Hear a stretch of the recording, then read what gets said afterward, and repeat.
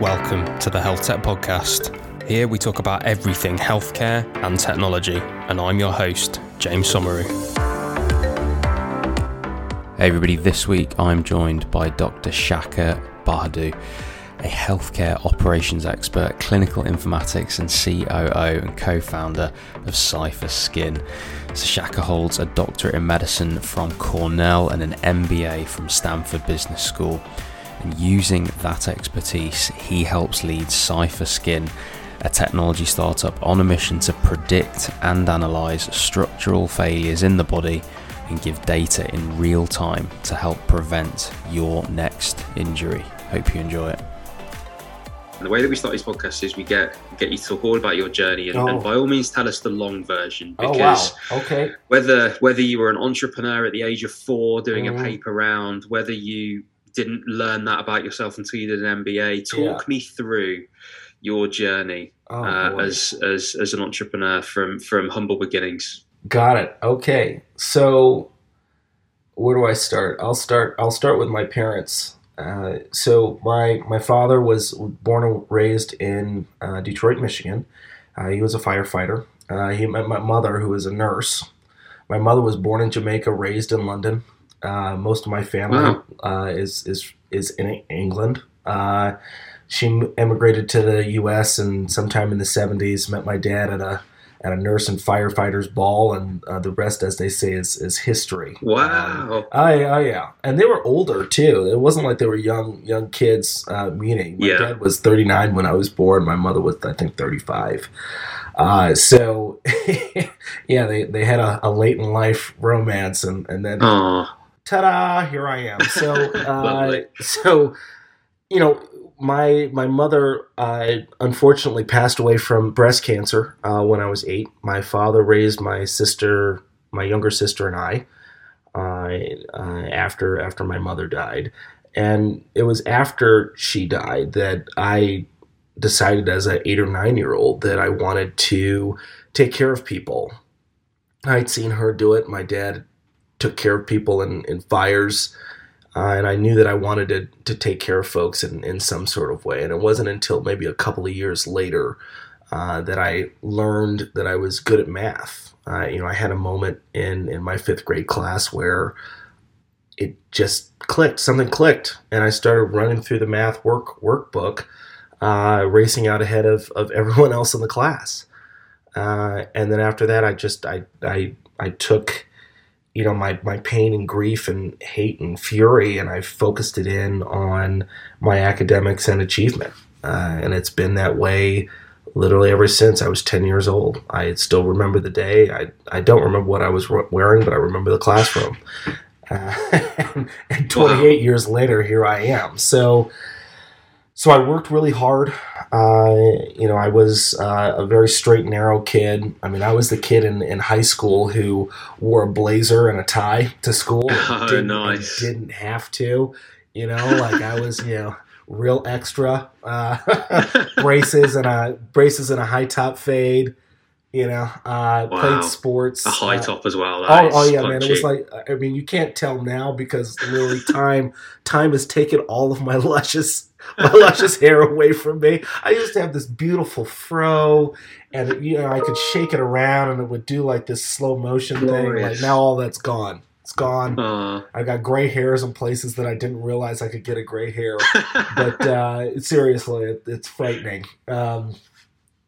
Yeah. So worked real hard through high school, and even then there were some signs. I remember when I was 10 or 11, I was thinking through a business plan, and I didn't know what business really was, but I was thinking about how do I do something like that, and I didn't pay much attention to it, staying focused. But I went off to college, and was still very focused on becoming a physician at that point. I thought I was going to be a heart transplant surgeon. And be one of the titans of medicine, and be a monk and take care of patients, and that's it. But life has a funny way of life has a funny way of having plans. So after Harvard, I I went into Teach for America. I went into Teach for America. So Teach for America is a program that sends recent college grads into underserved educational communities in the United States to teach. It could be elementary school all the way through high school. I was placed in Miami, Florida, and I taught 8th grade science. So I was a middle school science teacher. And I looked the stereotype of it. I had my cargo pants and my short sleeve button up shirt, the whole 9 yards. Back then I had a lot of hair and I looked more like John Legend. My class used to sing that John Legend song, "We're Ordinary People," every time I would walk into the classroom because they were little haters.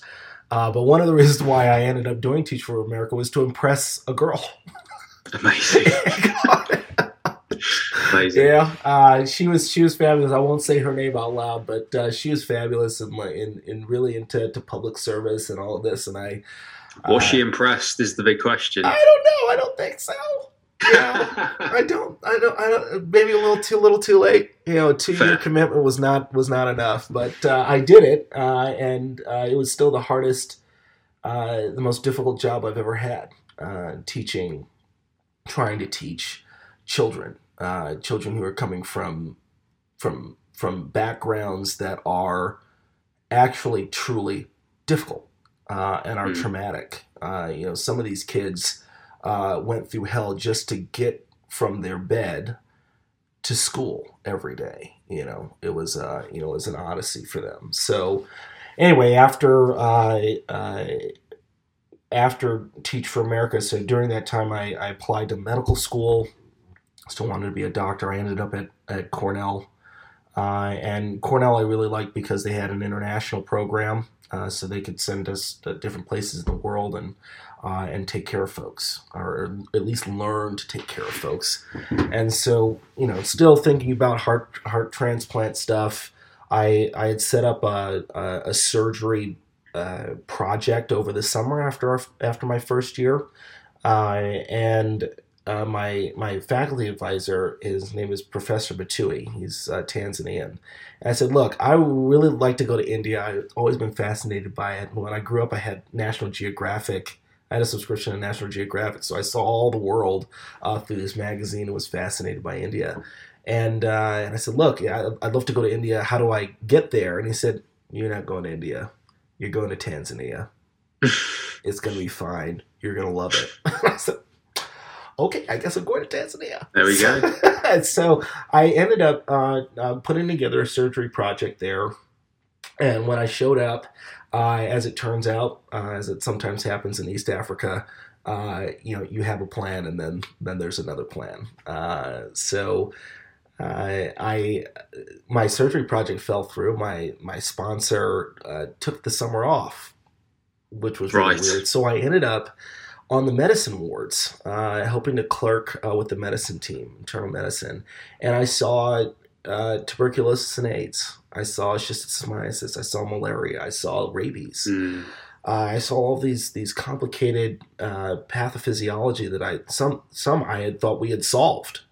Yeah. And that just wasn't true. And so I spent my mornings clerking with the team. If I needed to run a lab for them, I did that. In the afternoon, I'm going to show my age now, but I took that big, and you know about this, maybe you do, the Harrisons. I mean, you did a the better textbook. path. Yeah, you did. Yeah, the textbook. You did a better path. You went into anesthesiology and ICU, which is really cool. I did. I ended up in internal medicine, but so I had like.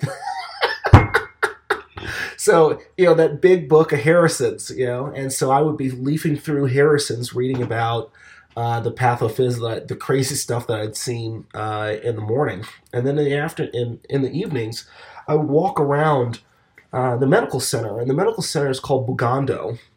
It's located in Mwanza, Tanzania. It's in the northwest corner of Tanzania, near southern Lake Victoria. And at the time, this was back in 2007, it was the only tertiary care center. It served around 15 million people, and there were only 4 attending physicians. Nuts. Wow. Crazy. And the medical center itself was built by the East Germans in the 50s and looked like this concrete monolithic thing out of maybe like Dune or something, right? Some sort of sci-fi film. And it was not built conducive to really delivering great patient care. And it's not that that's a Tanzania thing, or it's a global thing in terms of how we built these facilities. We built them to accommodate physicians, not patients and patient care. And so I would walk around the facility taking notes about where the operating theater was compared to the laboratory, compared to the nursing stations, and so on and so forth. And so what I was doing, and I did not know it, I was doing a current state assessment on healthcare operations. But it was something I started to spend a lot more of my time doing that summer. And I ended up concluding two things. One is that I wanted to change what I wanted to do and practice as a physician. So I dropped surgery, and I wanted to be a nephrologist and an infectious disease doctor. After what I saw, I realized that I could probably do this kind of medicine. And then the second thing was that I had a really strong interest in patient delivery, like in operations. I didn't even call it operations at the time, but that's what it was. I wrote a report about what I saw and recommendations that I had and that's the kind of thing that a 22 or 23-year-old would say, I have some strong recommendations about how you all should, the things that you've been doing for decades. I'm going to tell you what you're doing. Dude, this wrong. is so relatable. This is so relatable. I got myself in a lot of trouble for knowing better at the age of 23. Yeah. So I even submitted it to the program at Cornell, and they were like, "What?" Yeah. Sure, okay, we'll put it at a desk, whatever. But that changed the arc of my career and of my life. Yeah. So I changed my focus in my studies and what I cared about and what I spent more time reading about and learning about. I love the kidney. I think it's the most elegant organ in the body and often overlooked, but is super important, as you know, being an ICU doctor. And I decided that I wanted to do more, that I wanted to be a doctor at scale. This is back in a time where folks were talking about population medicine and, how are doctors going to do that? And it doesn't sound like we talk that much about it anymore, but that was certainly part of the conversation well over a decade ago. And so I said, all right, well, how do I make this impact? How do I learn how to solve these new types of problems? Because, medical education, we are taught to solve problems in a very specific, systematic way. And that doesn't always translate into solving every problem. So I looked at different programs, and just like any good nerd, I thought, all right, well, I'm going to do more school, right? Like that's always the answer. And so I looked at business schools, I looked at public policy, MPHs, and I realized that not many people, at least at that time, were thinking about MBAs. I remember bringing it up to classmates that I had, and they were like, what are you taught? Why would you do that? Are you selling out? Like, what is... I was like, look, I don't need anyone to understand what the vision I have for myself is. The only person that needs to understand and care about it is me. And it's good that you knew that, because good luck trying to find people that agree with a decision that deviates from the well-trodden path when you're very much in the well-trodden path. Yeah. Because those people that would have given you that advice to deviate have already deviated and gone. They're not around you. Exactly. So you got to look in those other places to find those people. And you're so much of what you're saying is relatable. Yeah, totally. I totally feel you, James. Like it was hard to forge forward, knowing that there were so many people that I was supposed to respect that didn't see what it is I was trying to build for myself. And wouldn't listen probably either. Yeah, it was because and in their defense, don't have a framework in which they can understand your decision. I think that was a really interesting thing. I can remember I can remember being in an anaesthetic with a consultant, and I was saying, I'm not going to sit the exams. Yeah. And it was as if, and he was genuinely so concerned for me that I was making a decision that was really going to affect my life in a negative way. And that was his framework. And I respect the guy and love the guy for it. He cared about me. But he didn't understand all of the contingencies that I had in place, all of the things that I could go and do, all of the things I had planned, the fellowships that I had the fellowships that I had at Safety Net, the startups I was going to help and work with on the side, the other startups I was going to help on the side.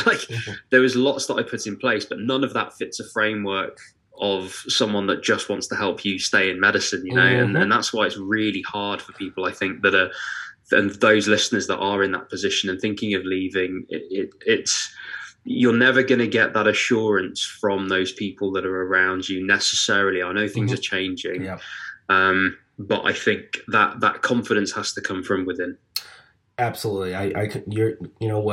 Just like that Fuji song, you're strumming my pain with your fingers, my man. Yeah, there it is. And the thing is that I had fear, I had doubt, but despite that, I knew to be true inside of me that this path was the way forward. Yeah. And I knew that it was right because it was motivated by what was interesting to me. And there was a problem that I wanted to solve. There was something that I wanted to learn in a meaningful way. And so I'm going to go in that direction. Right? It's interesting, isn't it, as well? Because when you say that, I feel exactly the same way, or felt exactly the same way. Because at some point in time, that desire overcame the feeling of safety of job for life, safety of conveyor belt to consultancy, 100K job. At some point that inquisitive feeling, that itch to scratch, that in some parts feels kind of reckless, but you just kind of want it a little bit. You want something that's not necessarily, I'm just going to sit on this path and end up here. Like you do want it to be a bit wild. Like at some point in time just sort of overcame me, I suppose, and I just had to go and do it. And you're so much better for it, right? Yeah, by luck or judgment, I don't know. I wouldn't have drawn the path that I've taken. That's a caveat, right? It's like there are easy ways to get here, but when you're feeling it out for yourself, and there isn't much in terms of mentorship or consistent guidance around how to navigate this, that's what makes it hard. But at the same time, I have to say that it's been rewarding. I realize I've recognized over time that the world is this wide. It's huge. And when people say with those cliches and platitudes, you can do whatever you want, there is some truth to that. That you can carve out a life that is fulfilling for you, and that you don't have to necessarily go down the tried and true path the entire time. And the dirty little secret is, in healthcare, certainly here in the United States, is that you can always come back. Right? Yes, and this is what we need to normalize. Yeah, you can always go back. They will take you back. Yes, I agree, and that's a huge element for me. I talk to a lot of medical students that are thinking of doing something different, and some that want to do other things at the same time, like lots of different combinations of that. And I think the more that we can normalize trying something, the more that we can normalize just tasting something different, seeing if you do like it, knowing that it'll be far easier having a career in medicine, knowing you did scratch the itch and didn't like it, knowing you did leave and try the thing, or having the awareness to go, I did try that startup, and I wasn't that entrepreneurial as I thought, and I'm now back and happier. I think we have to normalize that. I spoke on this podcast a couple of weeks ago, actually, to somebody, and we talked about this phrase that we use in medicine, quitting. I think you mentioned it in terms of surgery. I quit surgery. You didn't quit surgery. Yeah. You just went a different path. You stayed within medicine. You just chose nephrology, which, by the way, is... There are a few people that intensivists are scared of the opinion of, which is the nephrologist. I know. They're so super smart. I really like them. I really like them a lot.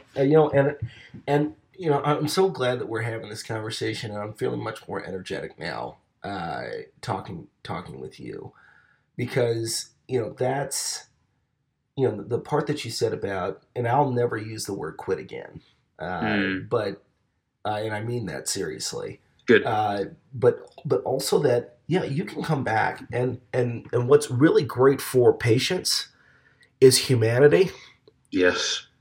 And part of humanity is having a diverse set of experiences that you can bring to bear to connect with someone who's different than you. And, the unfortunate consequence of going on the tried and true medical path is that you don't see a lot of life. Yeah. You don't experience it. And so it's difficult to relate to your patients that are coming in with varying degrees of life experience that inform how their illness is evolving, right? And so being able to communicate with them, hey, I used to be a roadie for a rock band, but now I'm your oncologist. That's a thing that that's a thing that patients, they want it. They want that. They want to connect with their physicians. But I think that we are so science driven, which is important, but we forget about the humanity. We forget that we have to be human beings too, and that the people that we're caring for want to connect with us on some sort of level beyond I'm the physician and I'm going to tell you to do this, right? So.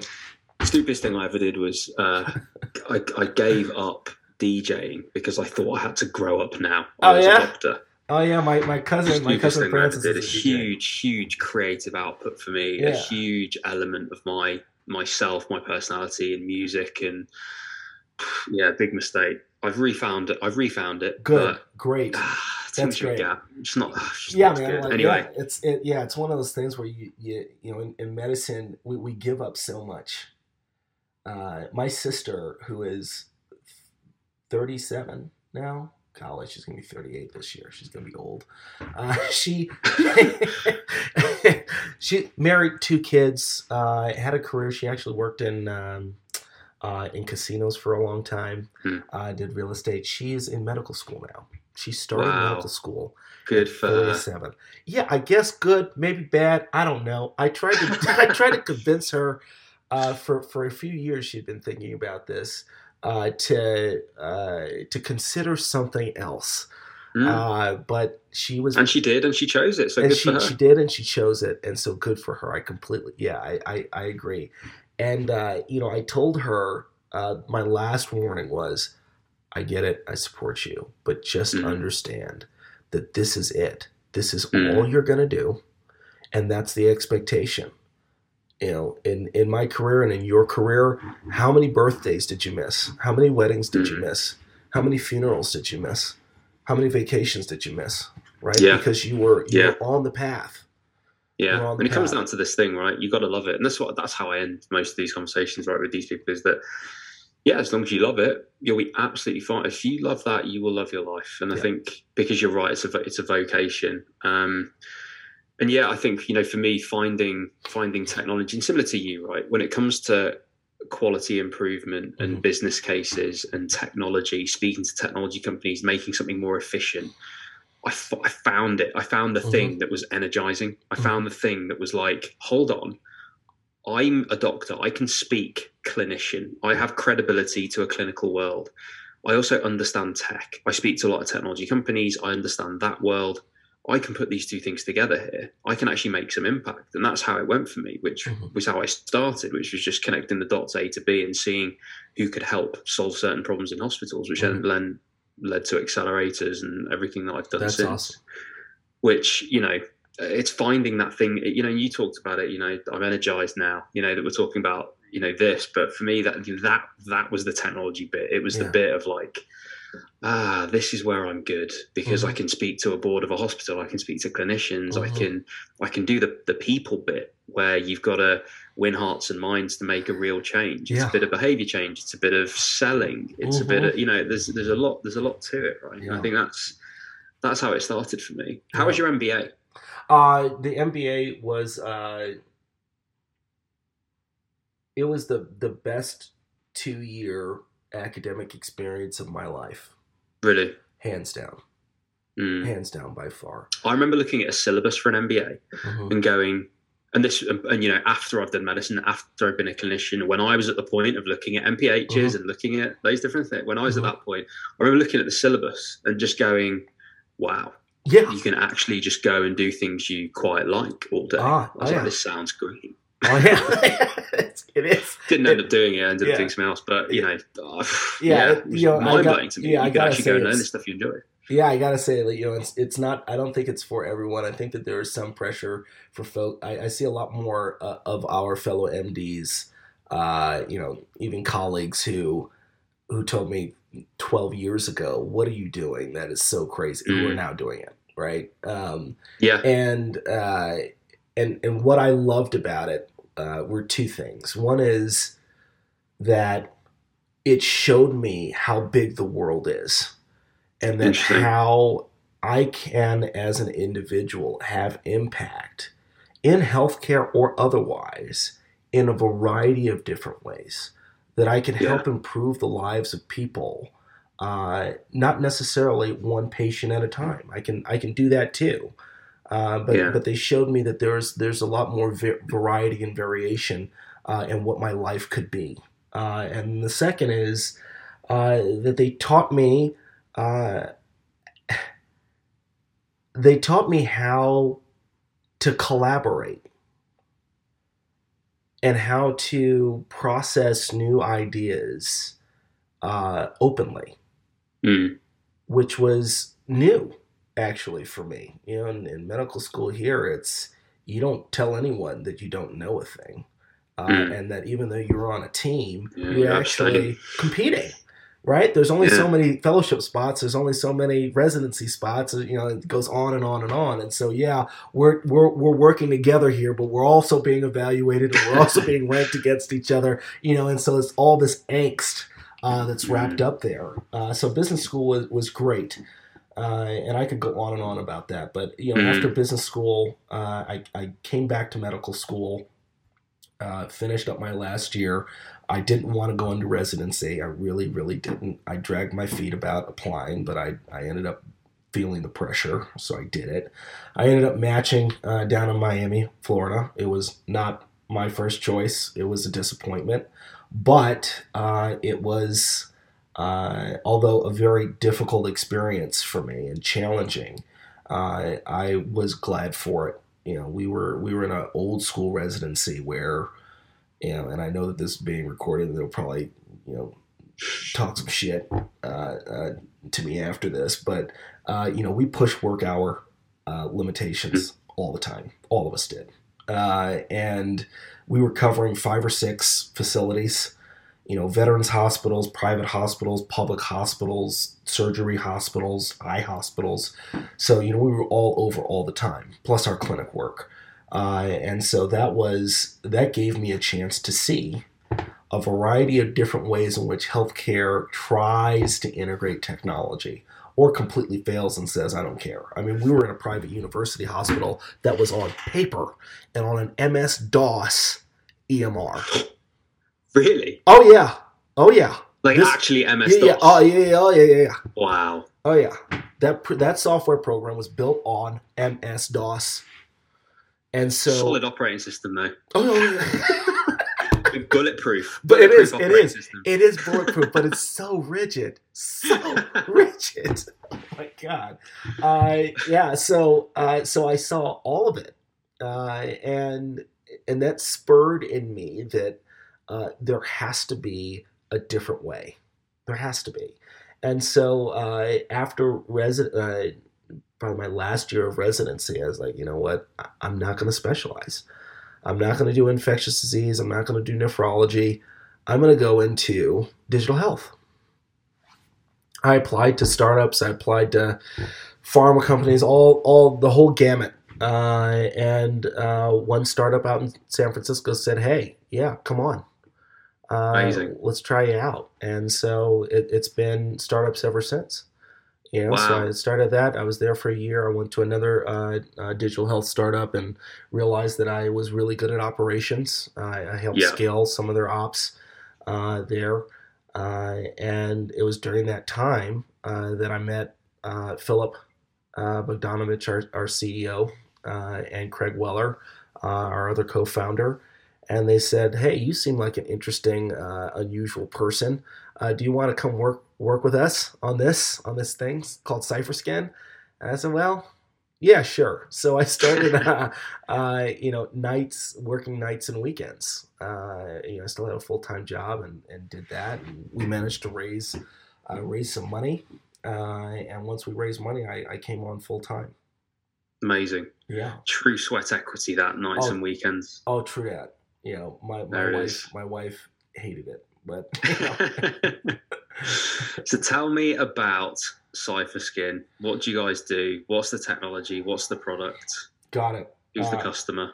What problem do you solve? Oh, geez, all the things. All right, so I'm going to run this like an investor meeting now. Oh boy. All right. Well, now I'm going to get nervous. So Cipher Skin, we're a data company at our core. Currently, we are full stack. So we build hardware, we build software, and we structure data. Our first product application is the BioSleeve and the digital mirror. The BioSleeve is the hardware. It's a data collection device, essentially. And the software is the visualization of the data that's coming off the hardware. Before I jump into more detail around the product, our IP is around the idea that an object moves around in the physical world, and that an object also gives off other signals that can be measured on the surface of that object, right? And if we wrap an object in a flexible circuit system that is in a form factor of repeating geometric patterns, that's pushing power and data along that circuitry, that we can also plug in other sensors, surface sensors, which we call subsensors. We plug in those subsensors and they're measuring other stuff, okay? And so they're all plugged into the same system clock. So now we're creating a data set of time plus motion plus other metrics plus position that is a unique and gapless data set. And it's gapless because the flexible circuitry is hardwired. So we started with one patent that was granted in late 2016. The company was incorporated in 2017. I joined in early 2018. Now we have 9 patents. We have a patent portfolio that is growing. We've got another 12 that we're almost done with the application process and answering all the office actions and the follow-ups and responses and so on. We've got another 16 that are just sitting, waiting to be submitted. All around this idea of wrapping any object in the world in this technology, if you will. And the technology is the method of data extraction from the object. We're not tied to a material. We're not tied to a sensor. We're not a sensor company. We're not tied to any specific radio or energy source, right? So you're talking about a technology that is extraordinarily versatile, flexible, pun intended, and has multiple applications even within one industry, okay? So, we the way we have moved this forward, how we've been thinking about this is one that human performance is interesting. It's the most complex problem to solve. Human beings are the most complex objects on Earth, and I would say that we are marginally better than other animals because of our self-awareness. And so our aim, our mission, is to build the world's largest database of objects, structure, function, and behavior in the physical world, full stop. We're starting with human beings, most complex. We have an R&D pathway where we have framed the world in terms of geometry, that the world is full of objects that are either cylinders or flat surfaces, and a combination of those in some sort, right? And I think that kind of fits. It covers most objects, actually. And so we've started with single cylinder systems, and that brings us to that product application, the biosleeve. So a biosleeve goes around one arm, right? We sell them in pairs, so they go around two arms. And it measures the range of motion of the elbow and the shoulder. We don't capture the wrist because the sleeve doesn't go that far. We measure heart rate. We measure oxygen saturation at rest and skin temperature. Okay. This sleeve, I'm sorry that I'm at the house. If I was at the office, I could show this to you. It's a fully flexible sleeve. It has a processor on board, a battery that's charged through induction. We have incorporated those other sensors into this system, and it looks pretty much like an athletic compression sleeve that you would pull off the shelf. We have the electronic components that we've. And what we use as a term is that we computerize textiles. That's our fancy way of saying that we incorporate our technology, right? And the electronic components are encased in a silicon polymer. And fun story about that, one of our customers is the Air Force, the U.S. Air Force, and they need a sleeve that is durable, that they can jump out of planes with and dive into the ocean and all this kind of stuff, right? And so we had to make something that was super durable and waterproof. And we were racking our brains around like, well, how are we going to do this? We don't know. There is a factory down the road from our office that makes sex toys. And it turns out that the sex toy industry has done remarkable research and development in and material science around something that is inert, safe for human beings, that's waterproof, that's durable, right? That you can incorporate electronics into. And we're like, okay, great. So we went over there, asked them, like, well, what do you use? They shared it with us. We bought some, and that's what we use now to keep everything waterproof. It's amazing. It's amazing. You can crumple it up. You can stuff it in your pocket. It's durable. So our target customers today, because we've started with the single sleeves, we're about to build leggings.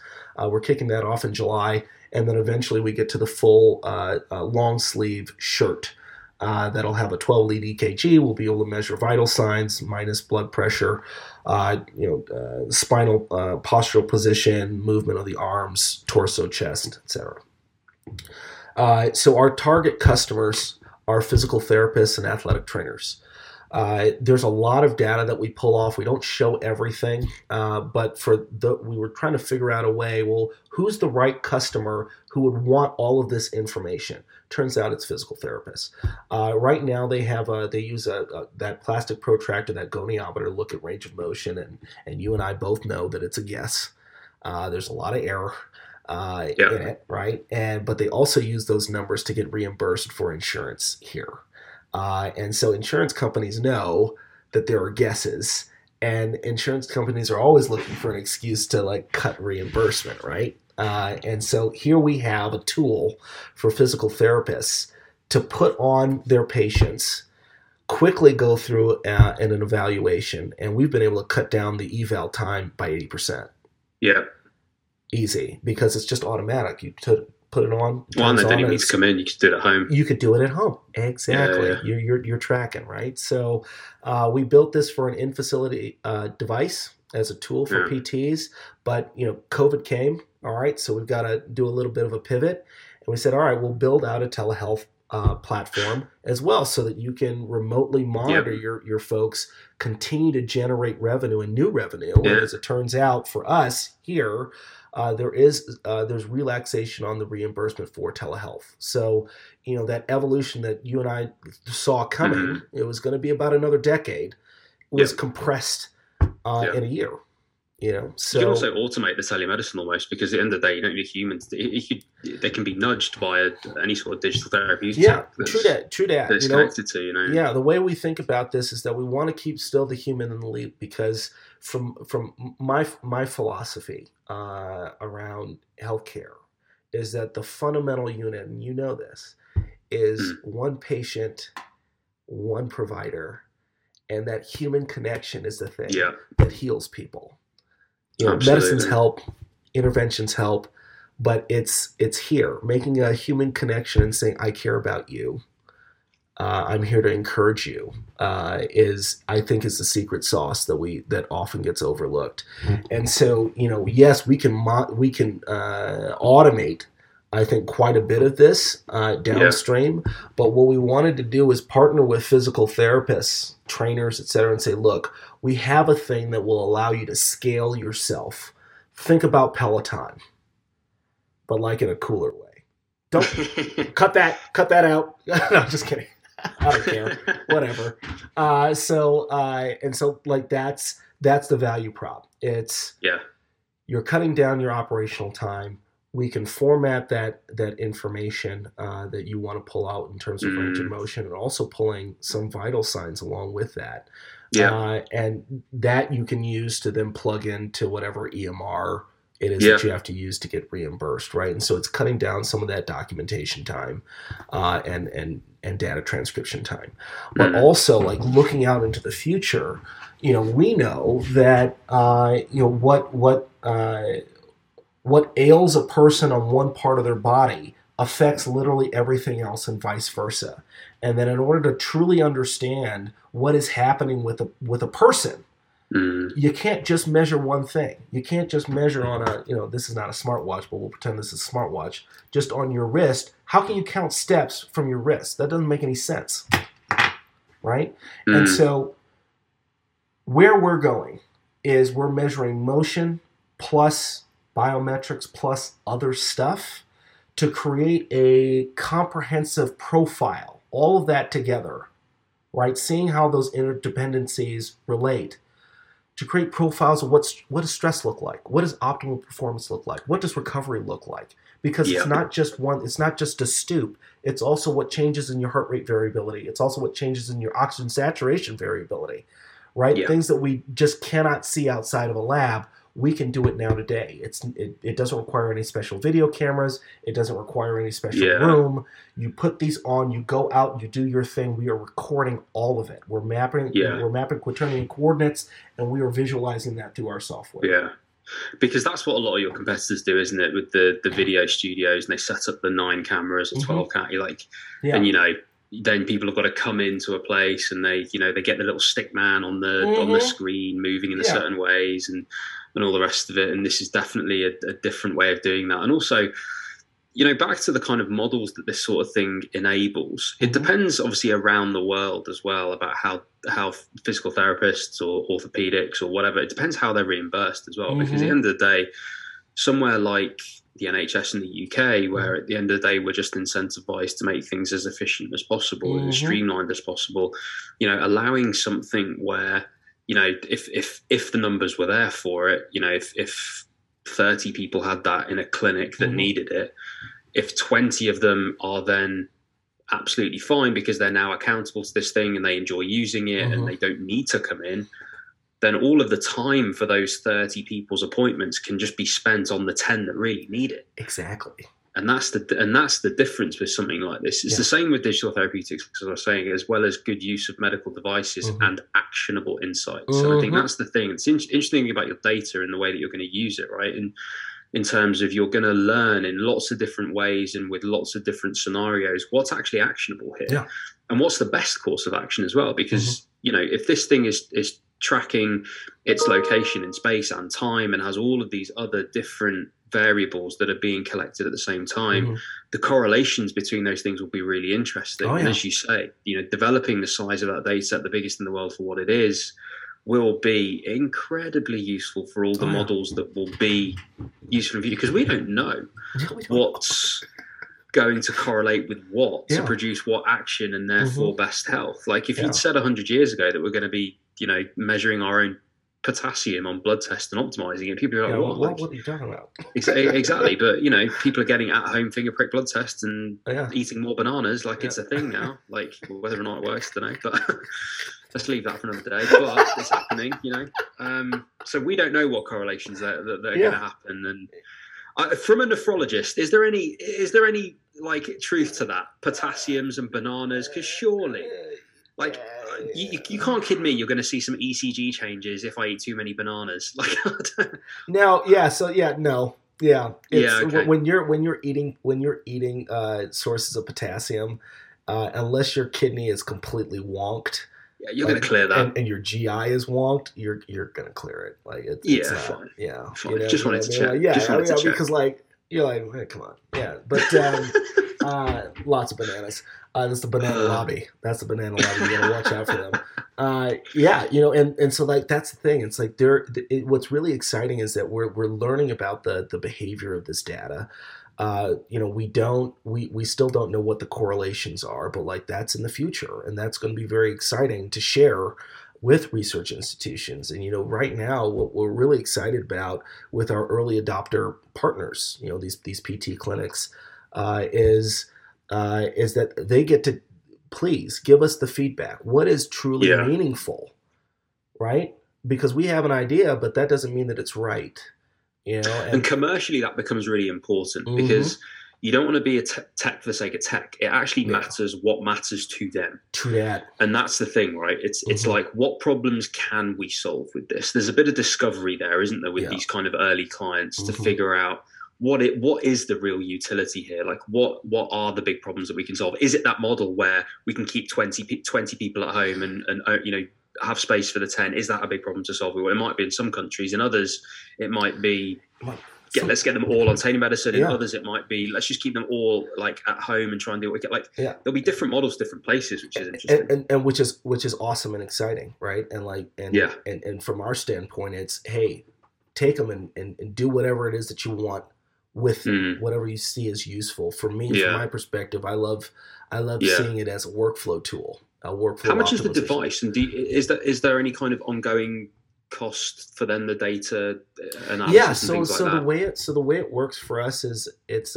like a cell phone plan. So in the same way that you have a hardware device that you pay a monthly data subscription to visualize information from this transmitter or receiver, it's the same thing. The sleeves are basically a cell phone. It's a transmitter and receiver. And we sell them in pairs at I think $100 a pair, $200 a pair for these sleeves, and then there's an ongoing data charge per month.